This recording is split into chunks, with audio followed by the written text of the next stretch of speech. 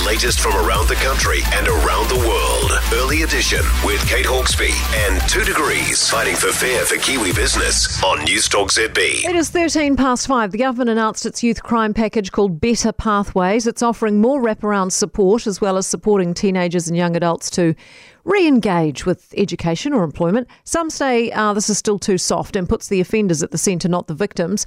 ACT proposes having offenders as young as 11 wear ankle bracelets if they commit serious offences. And ACT Party leader David Seymour joins us now. Morning to you. Good morning, Kate. Having an 11-year-old in an ankle bracelet, pretty jarring image. I doubt it'd fly with many people as a feasible idea.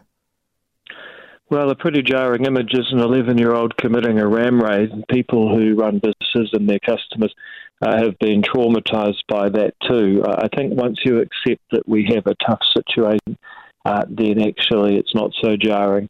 The second thing is that at the moment we have an approach of endless kindness, cotton wool, wraparound support, but no consequences for young offenders until they hit 18 and then they get adult punishments. And I think we've got to ask ourselves what is more jarring. Is it to have no real consequences, no escalation pathway, but suddenly you hit 18 and you go to adult jail and people say, well, why wasn't there any kind of escalation or warning or real consequence for anything I've done up until now? Right. Do you buy Hipkins' argument, though, that the stronger the punishment when they're young, the more street cred that gives the offender? I think that only works because Hipkins' punishments actually aren't that strong. Once you get to a stage where you are under curfew, must go to school, have this thing around your ankle, and if you do commit any more crimes, we'll know you're at the scene. Suddenly that takes all of the fun out of it. Because he says punishing young people through the criminal justice system just sets them up for a life of adult crime. So he would argue basically the opposite to what you're saying. And I think in some ways he's correct if what you do puts younger people in universities of crime where they find themselves associating with worse criminals.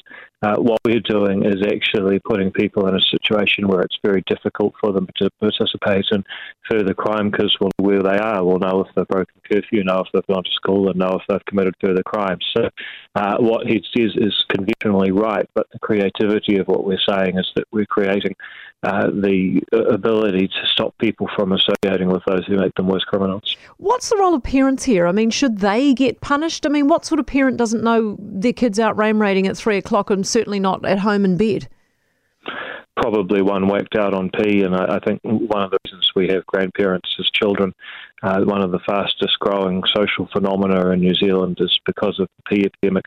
Obviously we'd love to hold parents accountable, but I think probably the reality is that that's not very enforceable, and that's why we're in this situation. So you think this government's insistence on wraparound care, as they keep stating it, is just really another way of being soft on crime?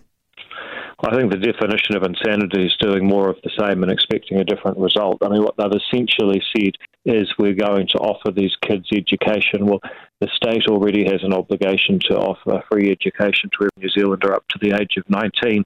They haven't introduced any new programs. They've just extended ones that they're already offering. The logic of that is the reason we have ram raids is because they did not extend their existing programs to enough people. I don't think that's true, but if it was, it would be a major government failing.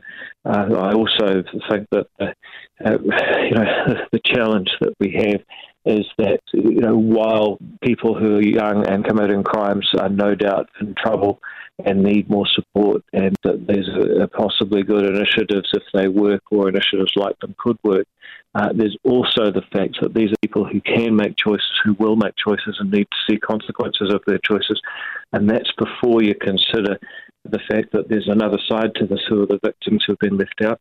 And before you consider, just also add youth aid police officers, the ones really struggling with unassigned cases because they got put in charge of COVID instead of their normal job for 2 years. Those guys didn't get a mention yesterday, and I think that's highly insulting. Yeah. You're getting a lot of support on the text, David, and we appreciate you getting up early for us. Thank you so much, David Seymour, ACT Party leader, and I'll get to some of those texts shortly. The Nats agree, of course. They say it's just window dressing and really there's no detail at all and it's not a strong enough response. They say it's a political response to a government that's under pressure for being soft on crime.